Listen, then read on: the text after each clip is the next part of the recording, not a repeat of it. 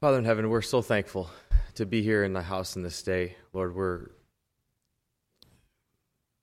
moved by what we see outside and the beauty of thy creation as we came in this morning. And Father, warmed by the sun as it shines on us. But Lord, even so much more thankful that we can come into thy house in this day and to be warmed by the fellowship that we can experience, by the moving of thy Spirit as we would study your word together, and now as we would continue on in it to expect thy blessings from it. Lord, pray that you'd move our hearts to understanding of the path that you would have for us. Pray that you'd be with those who can't be with us in this day. Thankful that folks are still healthy and generally doing well, but we do intercede for all those that can't be with us, for the Marcys and Aunt Marie and Aunt Lainey, Sister Hilda. Lord, we're mindful of so many and some that don't come to mind all the time. Lord, minister to them as well. Pray that as we come out of a cold season, Lord, that we can be warmed as we would be able to spend time with thee here in thy house and be encouraged by thy word and by the fellowship that we can share together, Lord. Now bless this time that we would spend, and for it all we'll give thee thanks in advance. In Jesus' name, amen.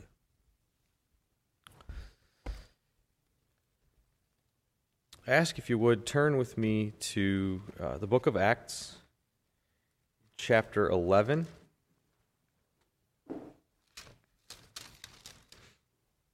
We'll bounce around a little bit today. Acts chapter 11. We had a Bible study on Wednesday evening. The one analogy that Dad mentioned was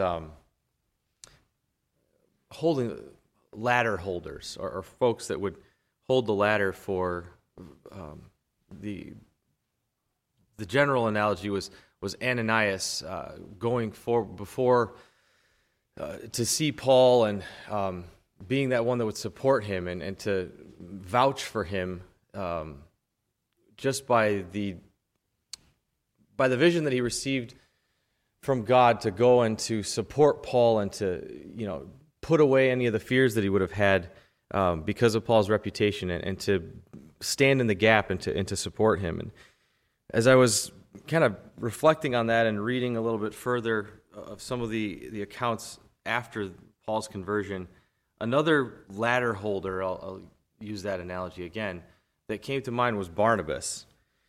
And was intrigued, this passage that we're going to read in chapter 11, I was there for a different reason, but this character of Barnabas came to mind. And we know he's a familiar figure in the Bible and in all of our studies, the son of encouragement, right? There aren't that many Bible characters that have a title or have a name, a nickname. Philip the evangelist and Barnabas, the son of encouragement. I can't, Doubting Thomas may be the other one, and there's other ones that we could probably pull out that are less flattering. But those two were ones that we know pretty well. And so what I'd like to do is to take a look. We'll start here in chapter 11. We will bounce back a little ways to see where he came from. And then to discuss that title, encouragement. I think I have in my head what encouragement means, and we've talked about that even in the last couple of weeks here from the pulpit, of being encouragers. But Barnabas' act of encouragement or his character of encouragement is a little bit different than I think what we might often think. But with that as a bit of a backdrop, let's start with verse 19, verse 19 of chapter 11. It says, Now they which were scattered upon the persecution that arose about Stephen traveled as far as Phoenice and Cyprus and Antioch, preaching the word to none but unto the Jews only. And some of them were men of Cyprus and Cyrene, which when they were come to Antioch spake unto the Grecians, preaching the Lord Jesus. And the hand of the Lord was with them, and a great multitude believed and turned unto the Lord. Then tidings of these things came into the ears of the church which was in Jerusalem. And they sent forth Barnabas, that he should go as far as Antioch, who, when he came and had seen the grace of God, was glad and exhorted them all with the purpose of heart that they would cleave unto the Lord. for he was a good man, and full of the Holy Ghost and of faith. And much people were added unto the Lord. Then departed Barnabas to Tarsus for to seek Saul. And when he found him, he brought him unto Antioch. And it came to pass that a whole year they assembled themselves with the church and taught much people. Then the disciples were first called Christians in Antioch.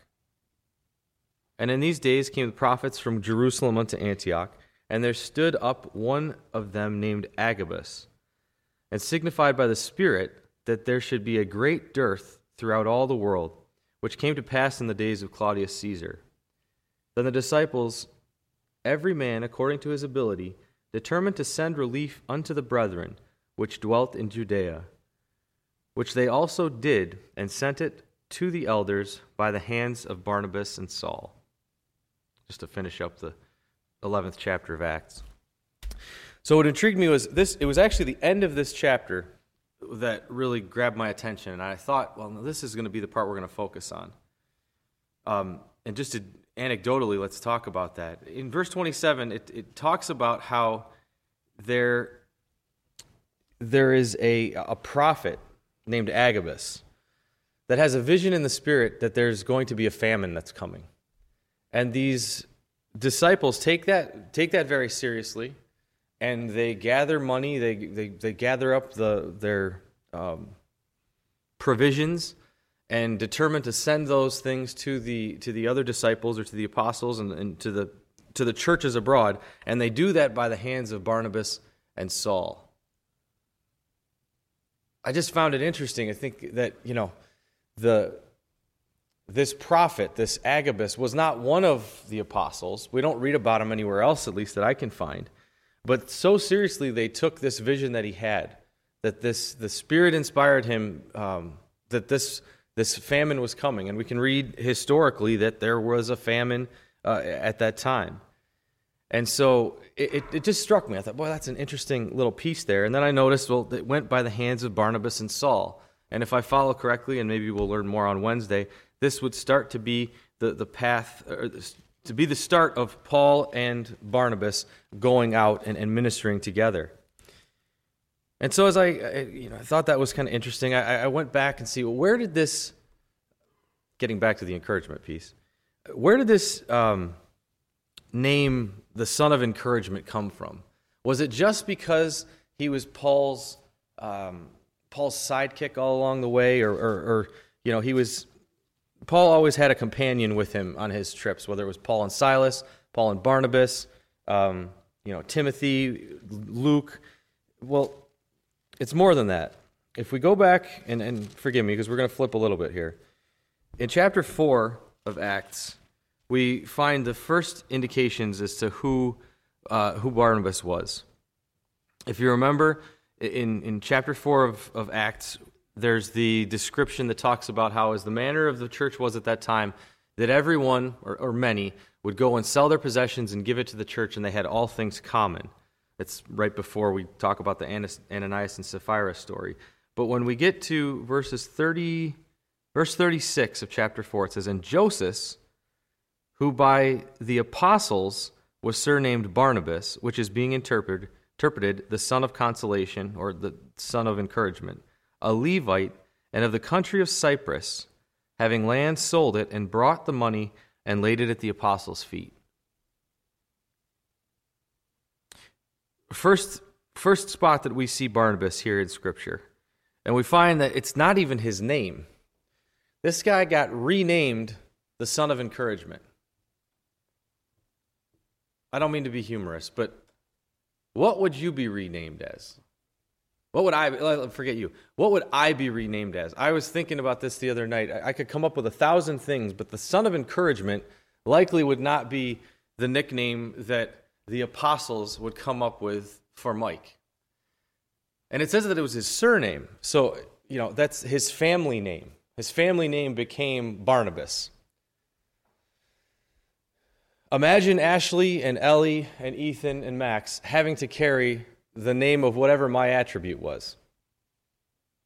And don't fill in the blanks now out loud, but what would it be for your family? I could come up with some it could be funny, right? We could do this if this was an afternoon service. We might have the whiteboard out and come up with what these things would be. But this man's name was changed to Encouragement. Joseph Encouragement. How would you like to introduce yourself as? I'm Joseph's Encouragement. I couldn't do it with a straight face. It wouldn't land. But he had a character, independent, maybe not independent, but including this willingness to give his land. So it means to assume that he was a man of substance, of some measure. Gave it, sold it, brought it the money, and laid it at the apostles' feet. Not unlike what many, many others had done at the time. But this man was renamed the Son of Encouragement.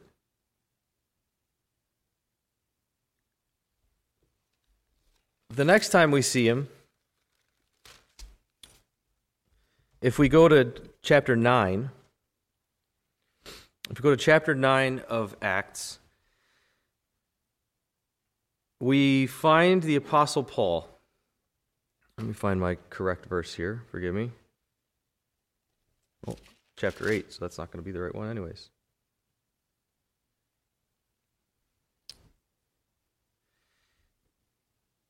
We'll start in verse 22. It says, "But Saul increased more in strength." I'm going to keep using him interchangeably, Saul and Paul. "But Saul increased more in strength and confounded the Jews which dwelt in Damascus, proving that this is very Christ. And after many days were fulfilled, the Jews counseled to kill him. But there lying await was known unto Saul, and they watched the gates day and night to kill him. Then the disciples took him by night and let him down the wall in a basket. And when Saul was come to Jerusalem, he essayed to join himself to the disciples. But they were all afraid of him, and believed not that he was a disciple. But Barnabas took him and brought him to the apostles, and declared unto them how he had seen the Lord in the way, and that he had spoken unto him, and how he had preached boldly at Damascus in the name of Jesus. And he was with them coming in and going out at Jerusalem. And he spoke boldly in the name of the Lord Jesus, and disputed against the Grecians. But they went about to slay him, which when the brethren knew, they brought him down to Caesarea and sent him forth to Tarsus." So we'll continue to study the Apostle Paul on Wednesday nights, and I don't mean to pour water on that, but to focus in on the Barnabas piece of this. We have the Apostle Paul, now converted, having come out of his time in Arabia, is preaching. He's being persecuted by the Jews. He's being chased out of Damascus, let out of the city in a basket, and he comes to Jerusalem. And when he gets there, he makes the effort to go see the believers. He makes the effort to go see the disciples and to talk to them, to join himself to the church. And it says that all of them were afraid of him, to the measure that they would not see him. They didn't want him anywhere near them. But Barnabas took him and brought him to the apostles. Wednesday night, I think, was part of the reference we talked about on Wednesday night was this from, I think it's Galatians 1, where it explains, the Apostle Paul says that when he got to Jerusalem, he only was able to see James and Peter. So Barnabas, if we add this piece into it, Barnabas comes and takes him and says, I don't want to be too flippant about it, but I'm not going to worry about the rest of the church, not going to worry about the rest of the disciples. I'm going right to the top. I'm going to take this brother Paul, and I'm going to bring him right to James, the brother of Christ, and to Peter, as high in the church as we can get at this point, and I'm going to vouch for him. It doesn't say that he, sent a letter of recommendation and, mailed off, sent a messenger. It's interesting. He didn't do the Apostle Paul's path with Onesimus and Philemon. He sends him back with a letter and says, please release our brother from his obligations and so on. But he goes, it says he brought him and he took him. Or he took him and he brought him. He embraced him, and then he went and put his credibility on the line. His reputation as the son of encouragement was now going to take this man who they were all fearful of, and go right to as high as he could at the time to vouch for his standing and for his embrace of faith. And not only does he doesn't just bring him there and leave him at the door and says, okay, Paul, tell him your story. He relays the story, took him and brought him, and declared. I take that as Barnabas declaring unto them how he had seen the Lord in the way. He rehearses Paul's conversion for James and Peter to the point where he was embraced, he was accepted. It was the final acceptance that Paul needed in the church and in the new church, in the early church at that day. It says, when the believers knew, well, actually, that acceptance allowed him then to speak boldly in the name of Christ and to begin disputing with the Grecians, and starting as Paul's path would be to start offending everybody wherever he goes, to the point where the church, the apostles then send him forth to Tarsus. They have to get him out of town because he's being such a he's being threatened so much. But we didn't read this piece. But then the churches had rest throughout all Judea and Galilee and Samaria, and were edified, and walking in the fear of the Lord and in the comfort of the Holy Ghost were multiplied. I just was moved by that. I mean, think about, what if Barnabas wasn't there? Certainly God would raise somebody else up. But what if Barnabas wasn't there? He had the opportunity to usher in the next phase of the gospel message being proclaimed, because he was doing it in the support of this man, Paul. And recognizing that maybe he didn't recognize it, but there was some risk to his reputation in doing so. This wouldn't have been an easy thing. I mean, Dad used the analogy on Friday, read a passage about, imagine you were called to advocate for Hitler. I heard a passage the other day that said, what if you were called at the time, it was an older anecdote, but what if you were called to advocate for Gaddafi? And you're a Jew, and okay, the vision comes. You need to go advocate. Barnabas didn't even get a vision. Ananias had the blessing of having a vision from God. There's a man on a street called Straight. You need to go to him. And Barnabas didn't have that we can read from. Barnabas had the experience that he made with Paul. He heard his testimony, and by conviction of the Spirit, embraced it, and then advocated for him. It makes me think that this wasn't the only time Barnabas was doing things like this. And I wonder what reputation, I wonder how that sat with some other folks. We kind of know, there are those experiences that we have in life where there's somebody, this is called the son of encouragement. There's probably some that are the sons of pushing the envelope. I'm getting the sense that Barnabas was probably one that was known to push things. Not push the envelope necessarily, but known to be to put his reputation and his credibility on the line for the benefit of someone else. I'm probably more cautious. I tend to be more cautious. But I have a friend who stretches me and says, trust me, we're going to try this. It's going to be okay. Let's try this. It's going to be okay. And because I trust him, I'm willing to go with him to those things. Or not to those things, but to try that and to push that and to accept that and to be a little more open-minded about certain things. And I get the sense that that's what Barnabas, that's the reputation Barnabas had. That's the heart that he had. Now, to move back into where we were at the start, in chapter 11. Chapter 11 is interesting because we bypass a huge swath of time. Those passages that just precede this is concentrated in Peter's experience with the sheet coming down and the Spirit saying, Peter, rise, kill, and eat. And he says, no, I won't do that. And it happens 3 times. And as soon as it happens the 3rd time, then Cornelius shows up. We know that story. The experience that Peter has to make in understanding that the gospel is now going to go beyond the Jews. And that there needs to be an awareness and an openness that that's where the gospel message is going. The immediately preceding piece in chapter 11 is Peter then going and telling, we'll read a little bit of it. It says, when Peter came to Jerusalem, they that were of the circumcision contended with him.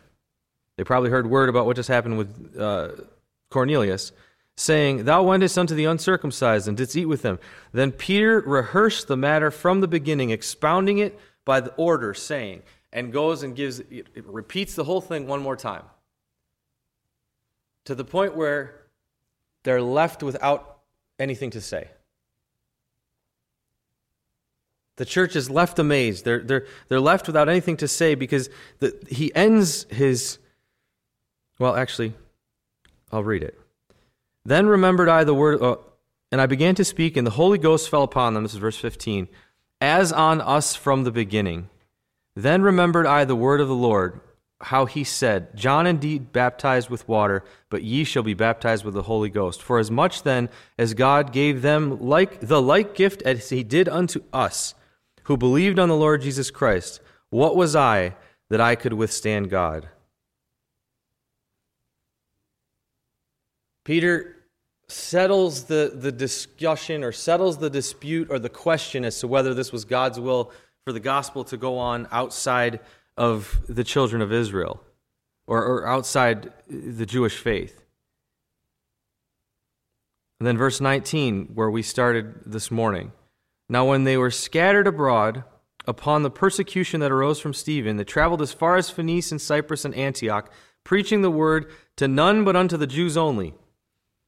Even though, after the stoning of Stephen, they only preached to the Jews, but somehow the gospel came to these folks in Antioch and to Cyprus and to other places. We'll just focus on Antioch right now.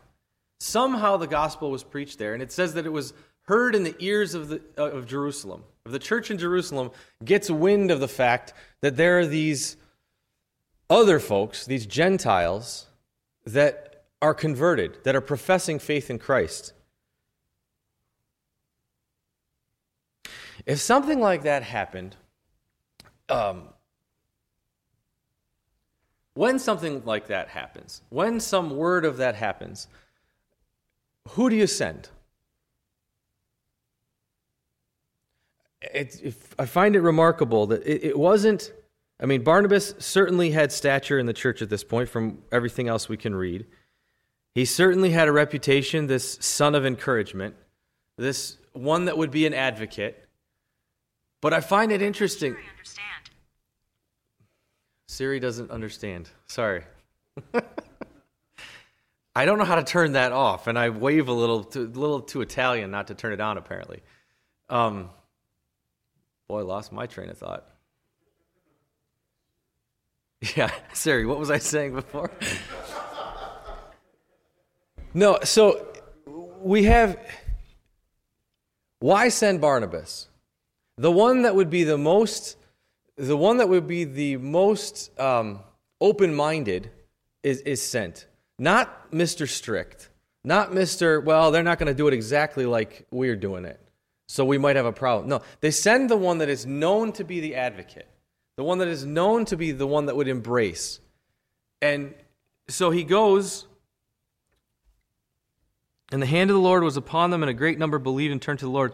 Then the tidings came unto the ears of the church in Jerusalem, and they sent forth Barnabas that he should go as far as Antioch. Anybody know how far that is? This is anecdotal. I'll let you think about it for a second. It's 7,400 miles from Jerusalem to Antioch. I thought that was crazy. I thought it had to be Antioch was in Turkey.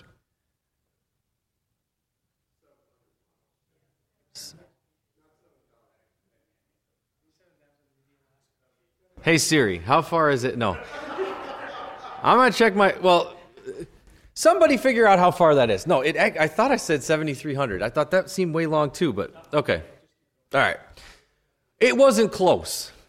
It wasn't going to Samaria. It wasn't crossing very closely. Don't worry about how far it is. Everybody's Googling now. It wasn't close. It wasn't an easy trip. It wasn't the kind of thing that you were going to come back from very, very quickly. And yet he is sent, and it says when he gets there, he was glad When he came and had seen the grace of God, was glad and exhorted them all. Yeah, 7,000 is way too many. Sorry. And exhorted them all that with purpose of heart they would cleave to the Lord. 4, here's a description that we should all want. He was a good man and full of the Holy Ghost and of faith. A good man, full of the Holy Ghost and full of faith. And much people was added unto the Lord. Boy, I want that. Pray to God that we can all have that said of us when our time is done. A good man or woman, full of faith and full of the Holy Ghost. To the measure that he wasn't consumed with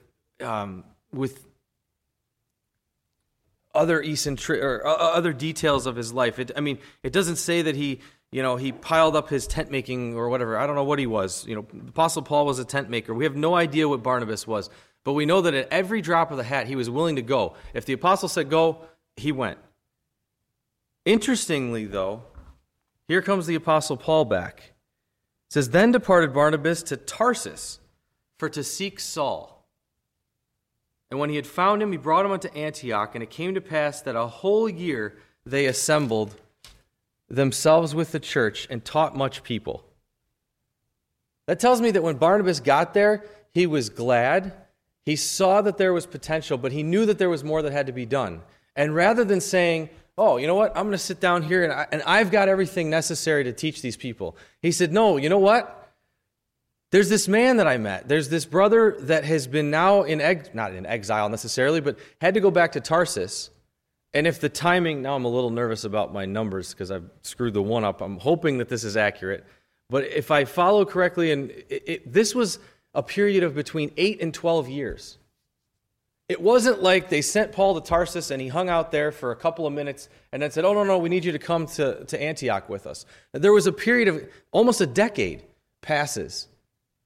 But Barnabas says, you know what? I don't have all the skills necessary to teach these people. We need to use the tools and the gifts that Paul has. And so he goes to Tarsus. Again, I know sending letters wasn't as easy as it is today, but he didn't just send, he goes to Tarsus and he gets them and he says, you know what, there's potential here in Antioch. And again, whatever the path and whatever the distance was that they had to cross, goes that long distance, brings him to Turkey, and then there stays for a year teaching and encouraging and building up this church of non-Jews. To the point that, what do we all know about Antioch? That the disciples were called Christians first in Antioch. Imagine, we're going to read about missionary journeys here this week. Paul and Barnabas, we'll see all that they encountered in their time together. Imagine if they didn't have this time in Antioch where they could work together in one spot and teach these folks. It wasn't like that they were teaching in a Jewish Sunday school or Jewish Saturday school. It wasn't that they were teaching in a spot that they would have known everything he was from Cyprus and Paul was the Jewish scholar. Maybe that was the key, was that Barnabas knew that Paul had the history. He knew all of the law. He knew how to, he was the learned man. But they had that time that they spent together being able to minister together, to learn how each other do things. Anecdotally, if you've taught a Sunday school class at camp, most of the time those are two-person classes. You don't do that with a stranger. You don't just, there's nothing more, we're all brothers and sisters in the Lord.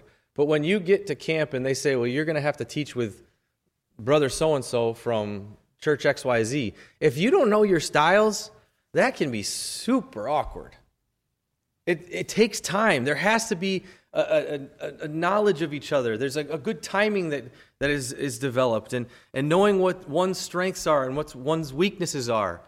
And when a question is asked, who's going to be more adept at responding to that? And they had that time that they could spend together in Antioch to learn those things, so that not only would they just be delivering those things that were sent to the elders' hands, the provisions that needed to be distributed among the churches, but that the next step in the gospel's expansion and ministry and mission field was going to be able to take place with success, with understanding, with comfort between the brothers that would be sharing it.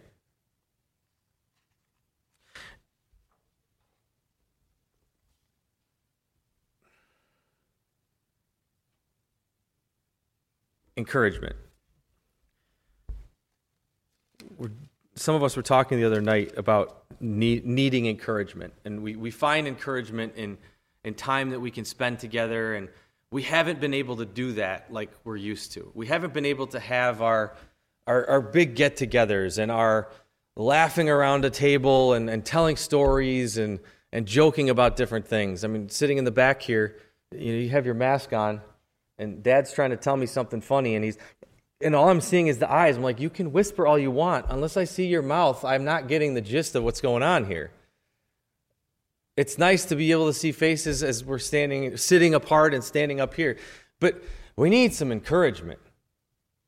And so in the past, when I thought about Barnabas, if I thought about the title of the Son of Encouragement, I was thinking, well, he must have just been a very nice letter writer and phone call giver and patter on the backer person. I mean, this must have been, he just must have exuded a positive outlook on everything. And certainly, he probably did.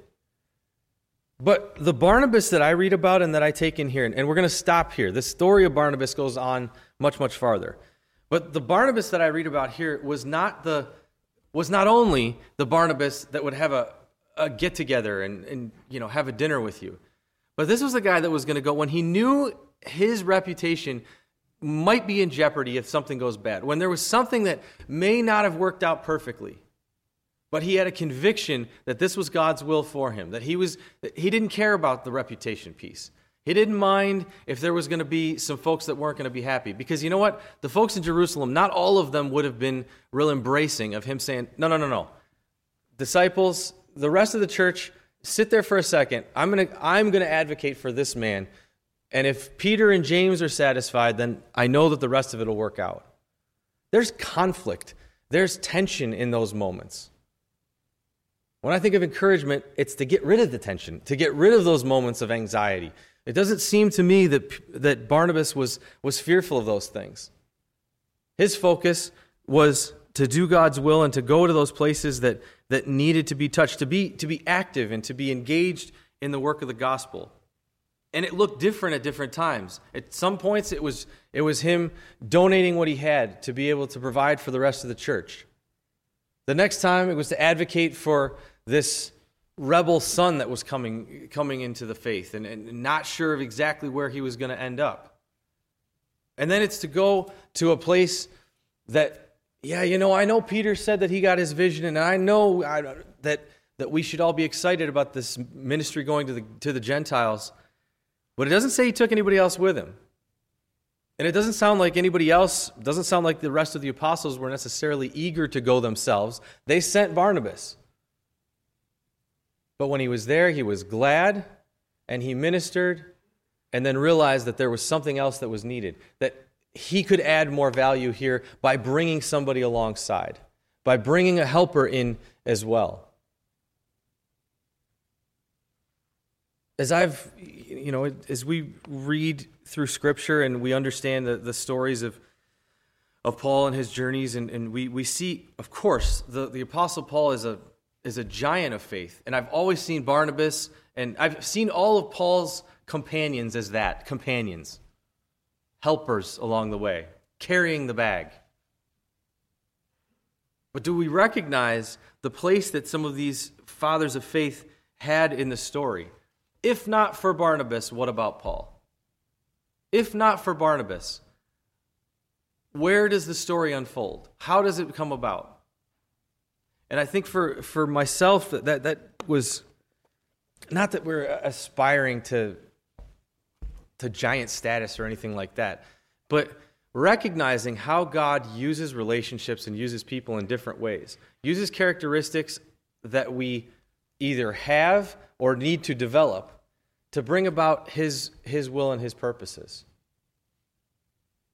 Wasn't like Barnabas and, I'm not going to steal too much from the rest of the story. It's not like he and Paul got along.